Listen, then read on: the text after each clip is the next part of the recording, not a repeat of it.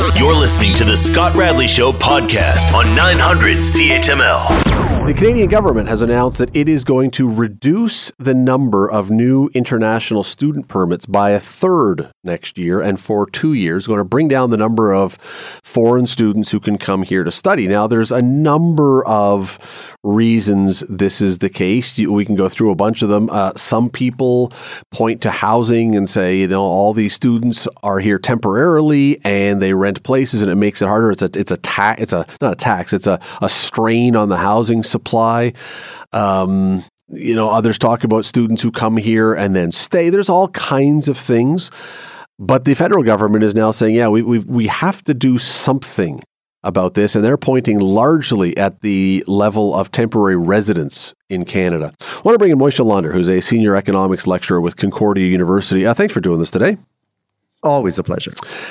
Is this a good plan, or is this scapegoating foreign students as the cause of our problems with housing and some other things?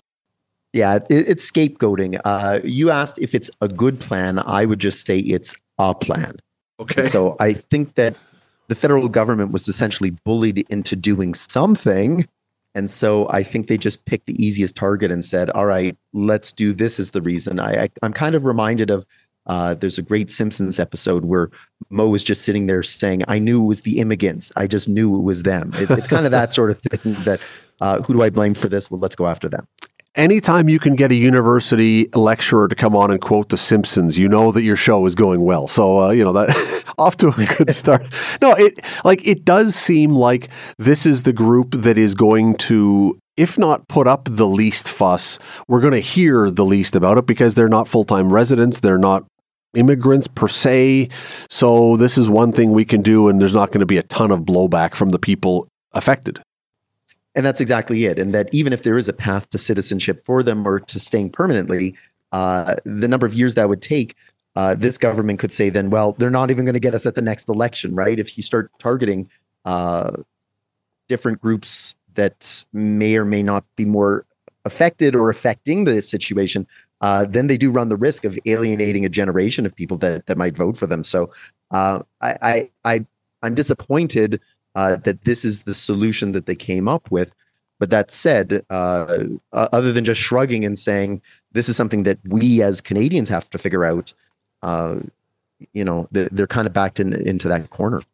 Is there, in university towns, though, I would think that there is some issue here. Again, not to scapegoat, but in places that are heavily university towns, I would assume that a lot of the housing is taken by students, and that's going to necessarily mean, in some cases, international students. Is there, in those cities, in those towns, is there a case to be made for this?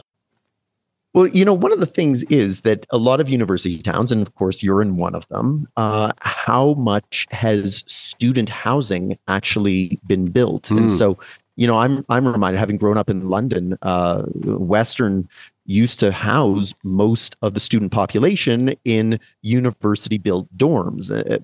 What most universities are finding, though, is that in order to kind of balance last year's books, you need to admit more students this year. And of course, if you can admit foreign students that pay triple tuition as opposed to domestic students who just pay regular tuition, it's almost like a Ponzi scheme that seems to be going on here. But what the universities have realized is, why should we be responsible for building all of the temporary student housing that's going to house all of these students? Let's just cut them loose into the local neighborhoods and the surrounding towns and make it their problem. Funny, and so again, this is where the federal government is saying, wait, how did this land on our lap? The idea of bringing in foreign students itself is not a problem. It's that the local universities are not working with the cities that host them to make sure that this doesn't spill over into the non-student population and become their problem. Funny you mentioned about the impact on, on universities themselves, because the same day this story comes out, there's a piece in the Hamilton Spectator talking about finances of a lot of universities in Ontario, and specifically looking at McMaster's finances. And let me read you two paragraphs, very short paragraphs from the story. Revenue from tuition grew by 8.4% to a total of $445 $5.8 million in 2022-23, quote, solely due to increased international enrollment and international tuition rate increases. The report reads, domestic enrollment at both undergraduate and graduate levels was virtually flat. Excuse me. Universities, this is almost now the thing they need. They've become almost addicted to foreign student revenues.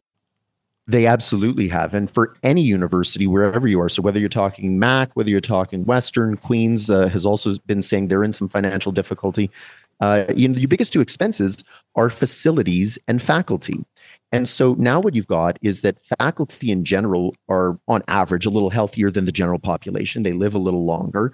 But now that living a little longer is living into their 80s, 90s, and sometimes hitting the century mark. So when you're making these big pension obligations, not only are you paying them six figures for their teaching lives, but you're also promising them big fat money for all of the years that they spend retired. The facilities, it's now an arms race to make sure that you have the cutting edge engineering lab, science lab, medical facilities, even in the humanities where you could work with, say, a blackboard and maybe 19th century technology.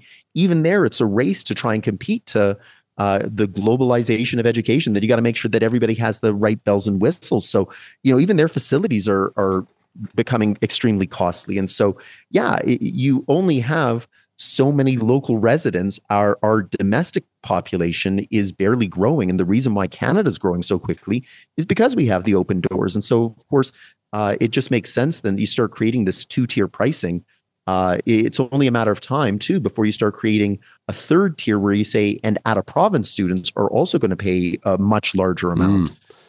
For coming into the province and maybe taking off. It's what Quebec's doing right now, although they're doing it for language purposes. So are universities going to look at this then, do you think, and say, you know what, we've got to wean ourselves off this because times are changing? Or is it going to go more the way you just described, where now we are really, McMaster looks at this and goes, we are in death competition with Western and with everyone else to lure the students here? Is it going to be a let's pull back, or is it going to be a full frontal assault now to get those foreign students?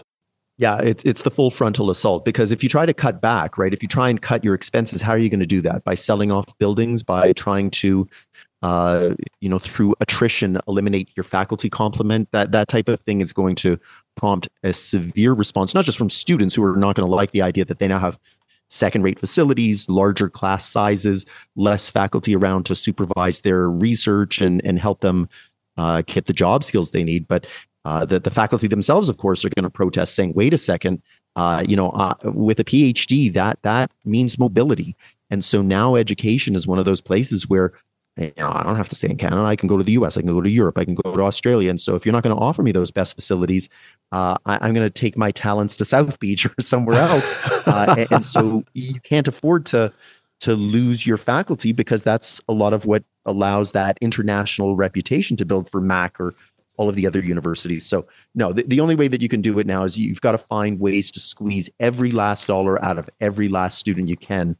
And if the easiest way to do it is to just say, show me your passport, they're going to keep doing it. And you're right, they have become addicted. And I think the addiction is just going to get worse. Well, and tuitions are controlled somewhat here in Ontario, but could we then see universities look for other ways to make up for this? User fees on students, or higher fees for on-campus housing, or will they look for things that are going to fill that gap if the international student numbers are down?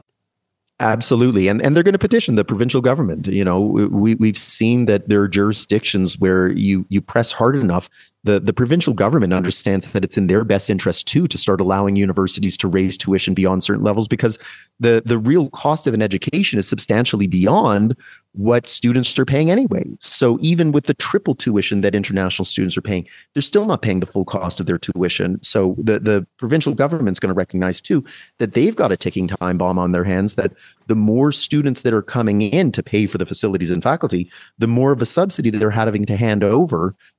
They'd rather offload some of that subsidy, because I don't think there's a tax base there that can keep financing it. And so at some point, especially in Ontario, where you've got 20-25 universities, you don't want them going belly up the way some of the ones in Northern Ontario are really worried about, especially as the North kind of empties out and people move down to Toronto and the GTA. We can't do better than having someone come on and quote both The Simpsons and LeBron James in one segment. But Moshe Lander, really appreciate you doing the Senior Economics Lecturer with Concordia University. I should give you another minute to come up with one more obscure reference, but you know what? Next time. Always appreciate you coming on and doing this. Thank you. I'll up the bar for next time. The Scott Radley Show. Weekday evenings from 6 to 8 on 900 CHML.